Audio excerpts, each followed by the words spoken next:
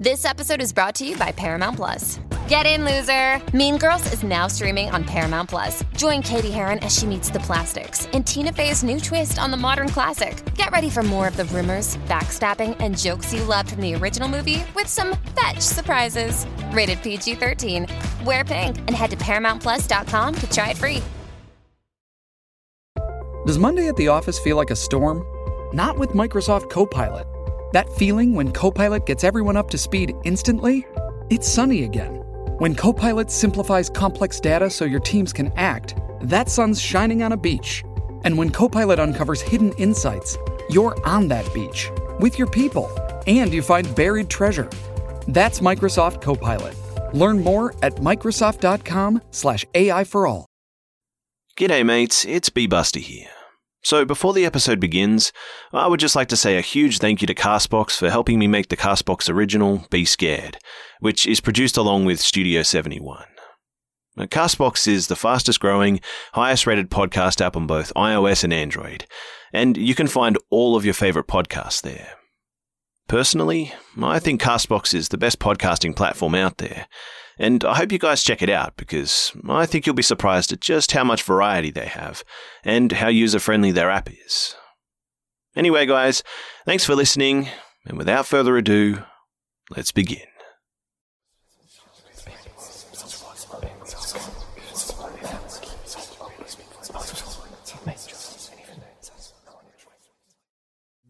I'm a cop and I keep getting called out to the same house. Part 3 by Barkles 52.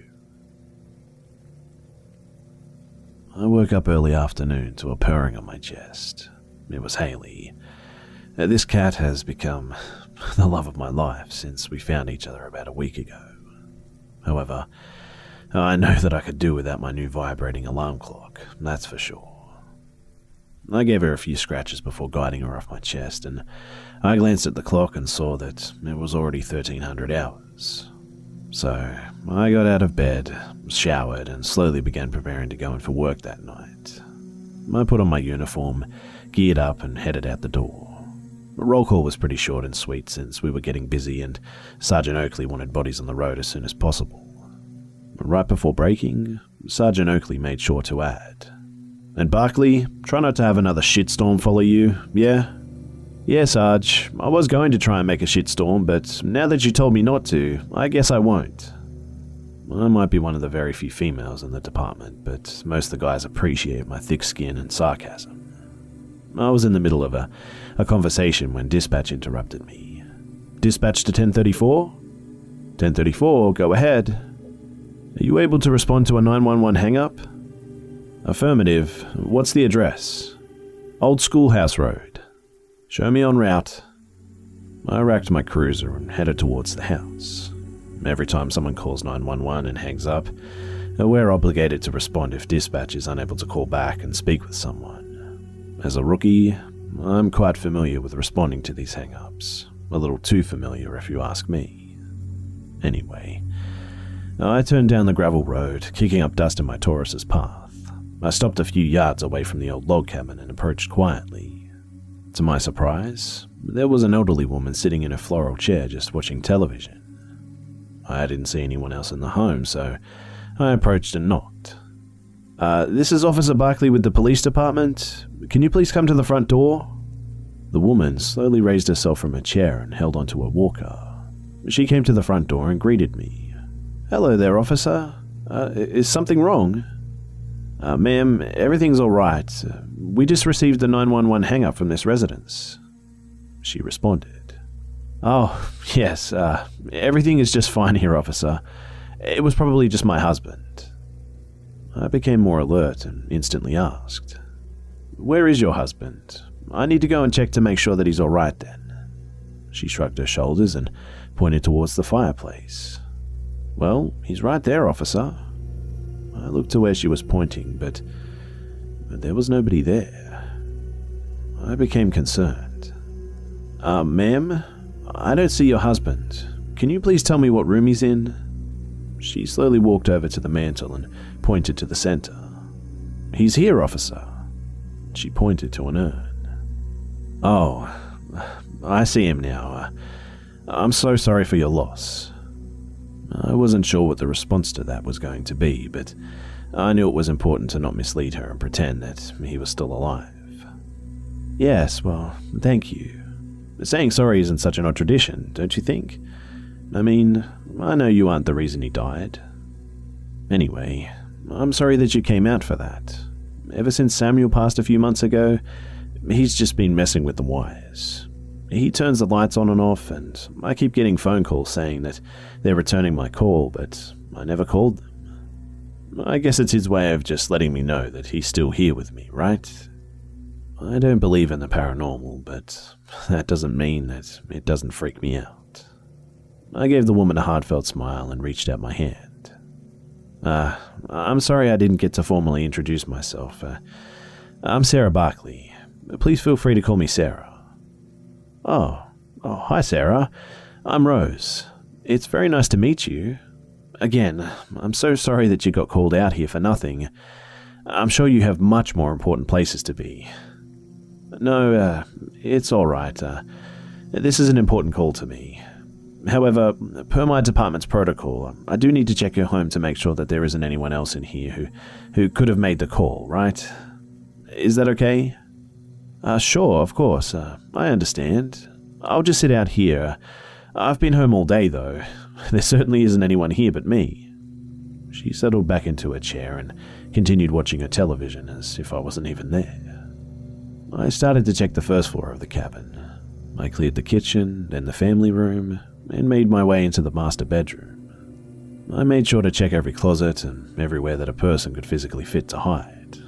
First floor was clear, so I headed to the basement. I saw an old workbench covered in different machines and tools used for loading ammunition by the looks of it. I knew these items quite well since it's a hobby my dad has had for years too. Everything was covered in dust and looked as though loading ammunition was an old hobby of Samuel's. I could see that he had an assortment of empty clean shells lined up on a tray as if he was preparing to load them. He had a very fine antique loading press that I know would make my dad jealous, in fact. I wondered if Rose knew the value of these antiques. As I made my way down to his workbench, I was impressed with his organization and tidiness. It was all set up, ready for him to return to work at any moment. I glanced towards the corner to the cellar door where I saw his jacket hanging on a single hook. I began to wonder if Rose has been just waiting for him to come home after all these months. I made my way around to the laundry room and finally headed back upstairs after clearing the basement, wedging my duty belt between the stair railing and the chairlift that Rose had installed. I made my way upstairs and walked through the family room to another set of stairs leading to a second floor loft. I slowly walked up the stairs and opened the door to the loft room. I could smell the stale air from a room that clearly has not been used in years. I checked the closet and under the bed, and there was nothing. Right as I went to leave, I noticed a small cubby door in the corner behind the door. Again, I had to check anywhere that a person could possibly hide, so I opened the cubby door with my left hand, holding my gun in my right. The storage space was pitch black, and I grabbed my flashlight and shined it in. The cubby space was nearly empty, except for an old lamp, a wooden sled, and an old trunk with brass locks. But when I looked at the old trunk, every hair on the back of my neck stood up and goosebumps covered my arms. My intuition has saved my life many times, so I've learned to just follow it at this point. I slowly crawled through the cubby, making my way towards the trunk, and I opened the lid and I found a trunk full of various items, and no person hiding in there. I released an audible sigh of relief, and I decided to drag this trunk out of the cubby, especially since I knew that Rose was unable to walk up those stairs, and I thought that maybe this would be something that she would like to know about. I hollered over the loft railing. Hey, Rose? There's an old trunk in this cubbyhole up here. Did you know that it was up here? Rose replied, What? What trunk? I decided to carry it down to her to let her look through it. I set it down at her feet and opened it.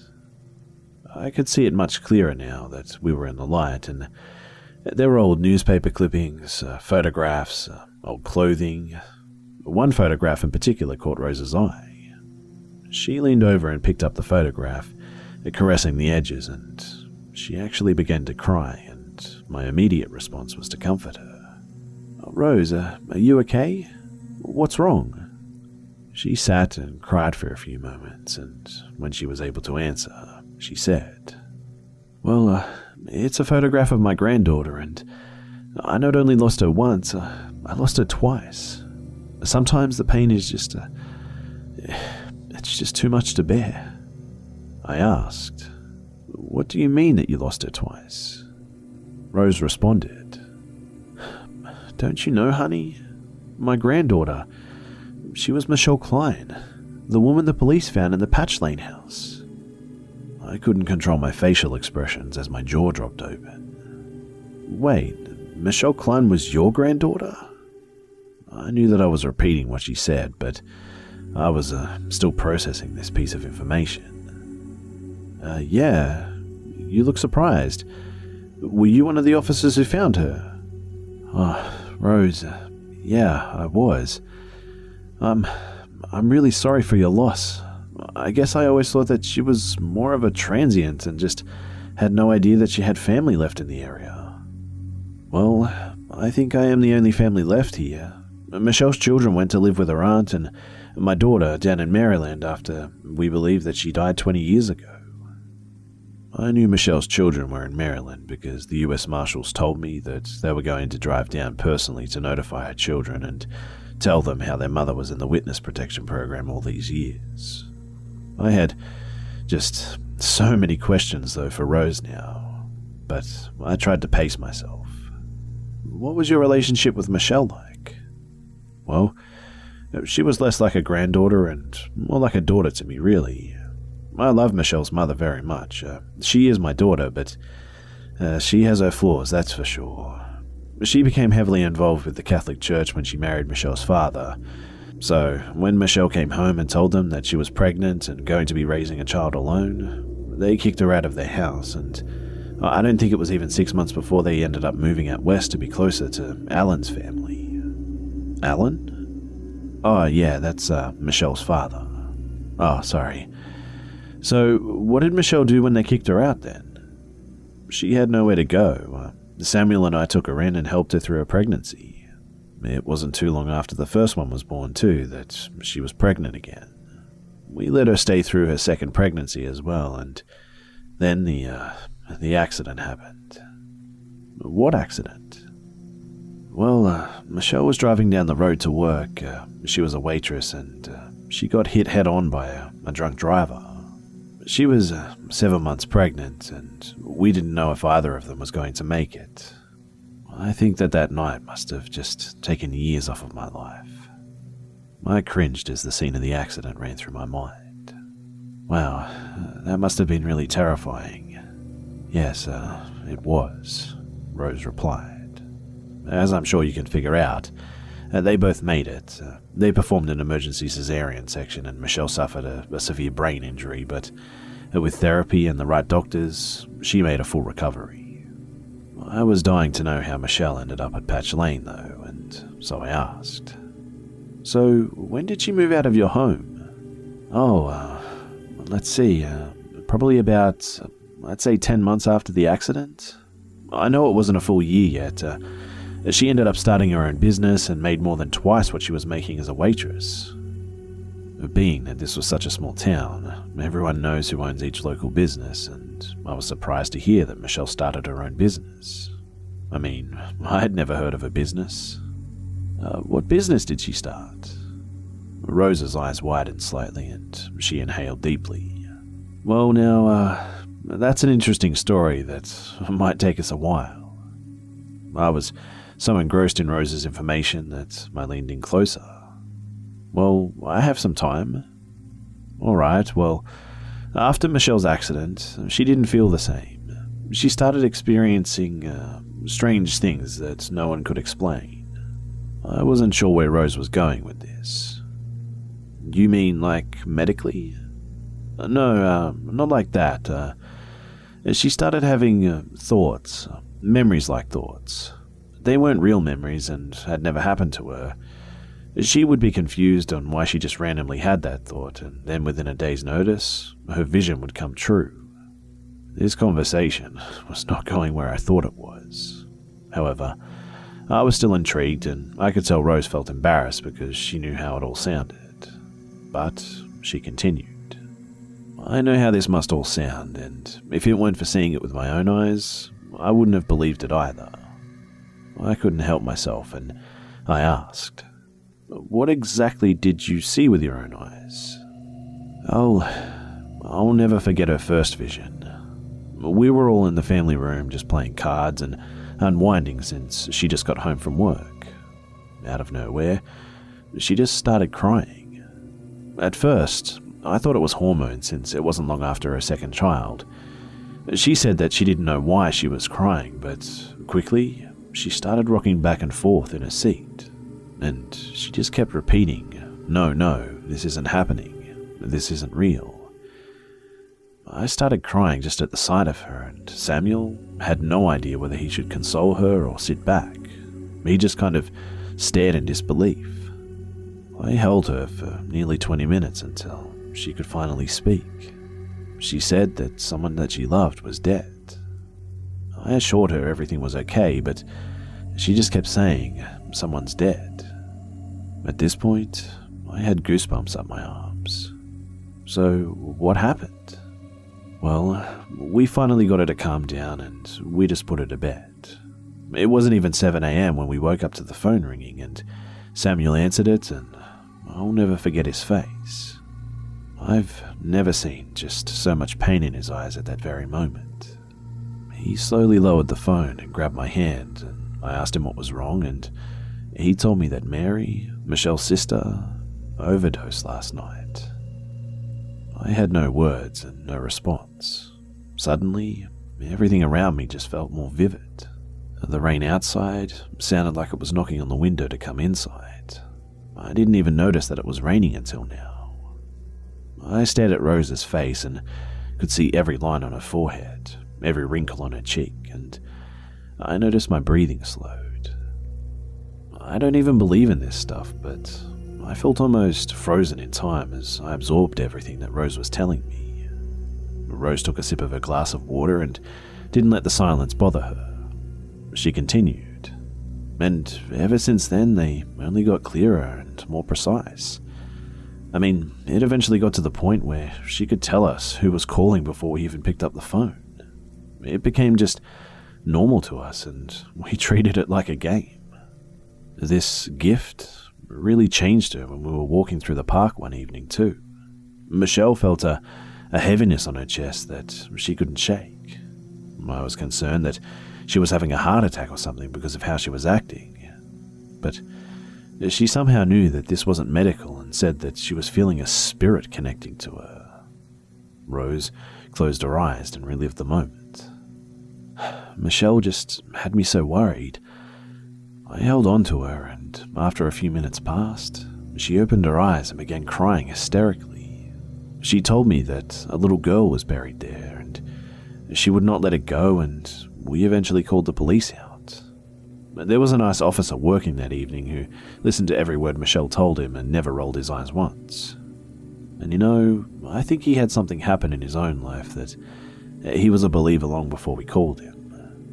He decided to get a shovel and start digging on his own before calling for backup, given the circumstances and all. It took him about 15 minutes, but eventually he found a trash bag. He stopped digging and didn't even open the bag before calling for backup and started wrapping police tape around the park. I felt like a child during story time, and I just couldn't stop asking questions. So, was there a body? What was in the bag? Rose let out a sigh. Oh yes, there was a body of a young girl, and that's a sight that I'll never forget. The police questioned Michelle, but it didn't take them long to rule out her as a suspect, and they just slowly started using her to help with other cases. I tried to draw all of the pieces of information together and figure out how it could all possibly relate to Patch Lane, and I asked, "So, how did Michelle eventually end up living at Patch Lane?" Well, Samuel and I didn't want Michelle to move out. We were concerned for her and the kids' safety, and we really loved having them here, but Michelle felt it was important to be an independent mother for those children, and she started searching for a safe but affordable home. She looked mostly in this area so that we could still help her with watching the kids and whatnot, but one day she was at the corner store grabbing some milk and saw a paper taped to the bulletin board for a house for rent. It was surprisingly affordable and not far from our cabin, so she left the store and drove straight to the house on Patch Lane. She became immediately drawn to the house, like a moth to a flame or something. As soon as she got home, she called the number on the paper and said that she would have to take it. And I'm sure that you can imagine my surprise when I got home that evening and she told me that she was moving into the old house on Patch Lane. Everyone around here knows the stories of that old farm, but somehow those stories just never got to Michelle. What happened after she moved into Patch Lane? Moving into that house was a blessing and a curse. She finally gained the independence that she so desperately sought, but it came at a price. The visions just became overwhelming. She barely slept at night, in fact. The visions became so intense that the line between reality and visions was just slowly fading for her. She always talked about hearing a spirit tell her that she needed to check out the basement. She found that old door with the lock on it and even called Samuel over one day and asked him to help her remove the lock. Now, you know, we're old-fashioned here and we don't go snooping into other people's business. Samuel told Michelle not to go snooping and even told her to mind her own business. He refused to help her open that lock, and she didn't know how to open it herself without cutting it with a bolt cutter or something, which wasn't an option since she didn't want the landlord to find out at all. I remembered at this point, when I first approached Patch Lane, that I still saw the rusty lock on the door, so there was no way that she could have gotten into that basement room unless she found the underground tunnel. I asked, "So, when did she eventually get into that room?" Oddly enough, she wasn't the one that found the root cellar passage. It was her kids. One day, they were just playing in the yard and started jumping on something. But the loud clank of the metal got Michelle's attention and she ran over to find the root cellar door. She put the kids inside and went back to the root cellar, and she opened the door and walked down the stairs and through the tunnel. She came to the hatch and she opened it. She found herself in that locked room in the basement. She called me immediately after she found that room too, and I remember it clear as day. A single tear made its way down Rose's cheek, making a path straight over each wrinkle. Rose added, "As soon as Michelle got into that room, she had the worst vision yet. She saw her own death." G'day mates. So, I just wanted to take a quick break before the second half of the story to thank all of you guys for listening to Be Scared. If you're a new listener, welcome to the Hive, and if you're a long-time fan, thanks for checking out the podcast. If you could please take a moment to do me a favor to rate and review the show, that would be a huge help.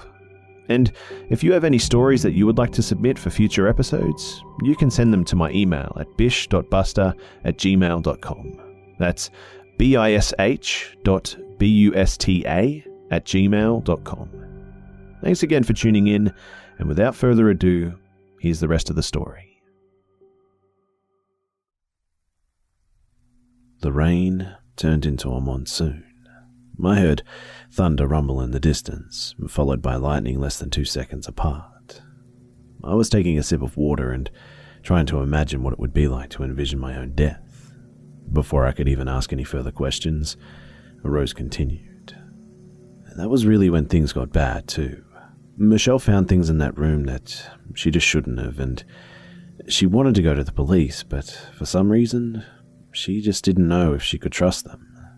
Instead, she went straight into the feds, and, well, you know where it went from there. I had a thought rush into my head. "Rose, do you know who the father of Michelle's children are?" Rose nodded her head and said, "Yeah, I do." "Who?" I asked. Rose took a deep breath. "He was a cook at the restaurant Michelle worked at. He would force himself on her, and she just didn't say no. That job was the only thing that she had for quite some time, and she worried that if she said anything, that she would end up being the one in trouble. In a town this small, there just weren't that many jobs for her to choose from. My heart ached for Michelle. I can't believe that she had to go through that. Oh, Rose, I'm so sorry. That must have been so hard for her. All we could do was try to help her. She even started trusting men again and started dating someone right around the time that she moved to Patch Lane, but she was always very secretive about his identity. All she told us was that he was a good man and would be a great father to her kids, if things went in that direction, that is. So, dispatch interrupted me. Dispatch to all units, please respond to River Road for flash flooding. We just received 6 calls coming in that the river has riven past the road, and barricades need to be put up. 10:45, show me en route. Of course, Tim is one of the first ones to respond. I mean, he is one of the most active officers that we have. Shortly later, I heard the rest jump on the radio. At 10:39, on my way. 10:52, en route. I joined. At 10:34, you can show me leaving the old schoolhouse and I'll be en route. I turned to Rose. Rose, I just have so many more questions for you. Would you mind if I stopped back over tomorrow night or something? Rose gently threw both hands in the air. Oh, of course. You're welcome to come back here anytime you want, Sarah. I hope you don't think that I'm just some crazy old lady, though. I assured Rose that I believed everything that she told me and would love to come by tomorrow and just talk. She walked me to the door and handed me a hot mug of coffee. You can bring me the mug back tomorrow when you see me, okay? I thanked Rose and headed down the river road to start damage control. It took almost 15 minutes to get there because of how quickly the roads flooded. I arrived on scene and we were all able to barricade the flooded road to prevent any vehicles from falling victim to the rising waters and all that. I was on scene of various flooding incidences until the end of my shift. I was beyond soaking wet, and the first thing I did when I got home was strip naked and take a hot shower. Haley's new thing was to sit on the toilet and watch me the entire time that I shower. At first, I thought that it was creepy, but then I started to think that she was just concerned that I was drowning every time I showered because she just looked so concerned as she just sat there. I got out of the shower and gave Haley one of her bedtime treats. I laid in bed scratching her until we just both fell asleep eventually. I woke up to more ringing and my alarm just wouldn't shut off, and then I realized that it was my phone. I answered in a groggy voice. Hello? Hey Sarah, it's Dad. I'm sorry, did I just wake you? Yeah, but it's fine. Is everything alright? Yeah, I'm fine, but the basement flooded pretty bad here.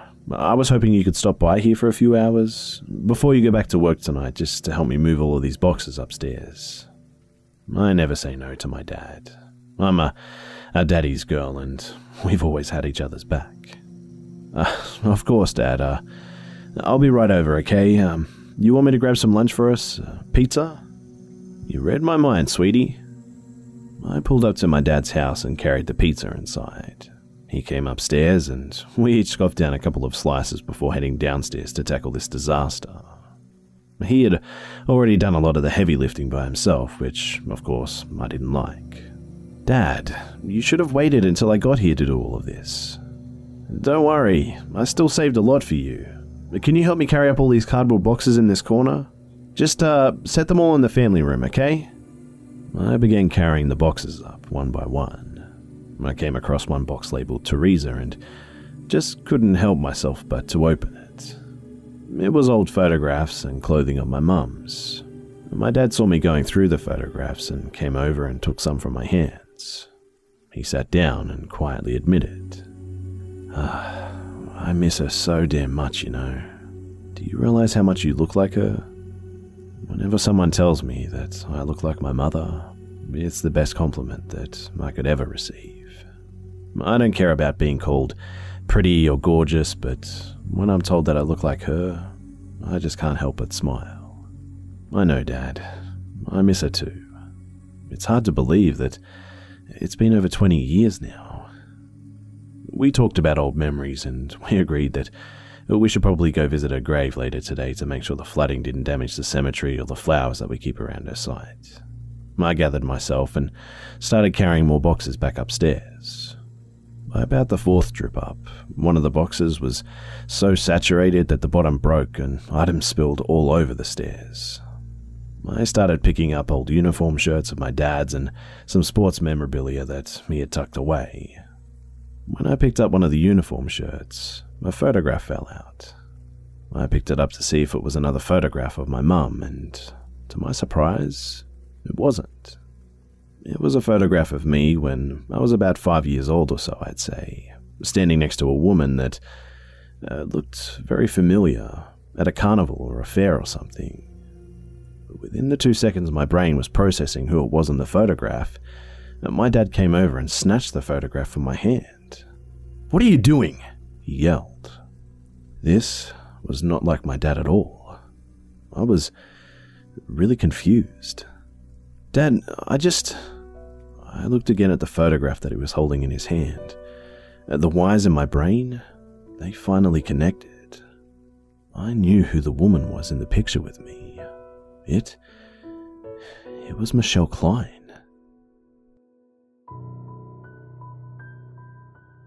G'day mates, it's B-Buster here. Thanks for tuning in to this week's episode of the Be Scared podcast. And please, don't forget to subscribe so you don't miss next week's episode too. Also, it would be much appreciated if you could share this new podcast with your friends and family and on social media too. Thanks again for listening, guys, and I'll see you mates in the next one.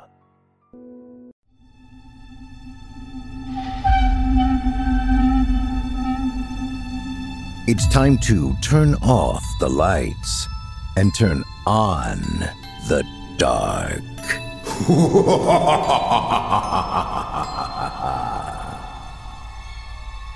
This is Chilling Tales for Dark Nights. Good evening, listener. I'm Steve Taylor, your host to a horror anthology podcast where we ask you to depart from your safe perception of reality to descend with us into the frightening depths and dark corners of twisted imaginations. With carefully curated original tales of terror each week, our deepest rooted fears are brought to the forefront by a diverse cast of voice talent and masterfully eerie sound design that bring these stories to life. We'll give you tales of unnerving encounters with the occult, harrowing hauntings, and sinister seances that show just how darkness knows no bounds. If you're like us here at Chilling Tales and enjoy feeling your stomach filling with dread as dastardly demons dance in your head, make sure to check out Chilling Tales for Dark Nights on Apple Podcasts, Spotify, or wherever you get your podcasts. To subscribe now to always be the first to enjoy the horror show.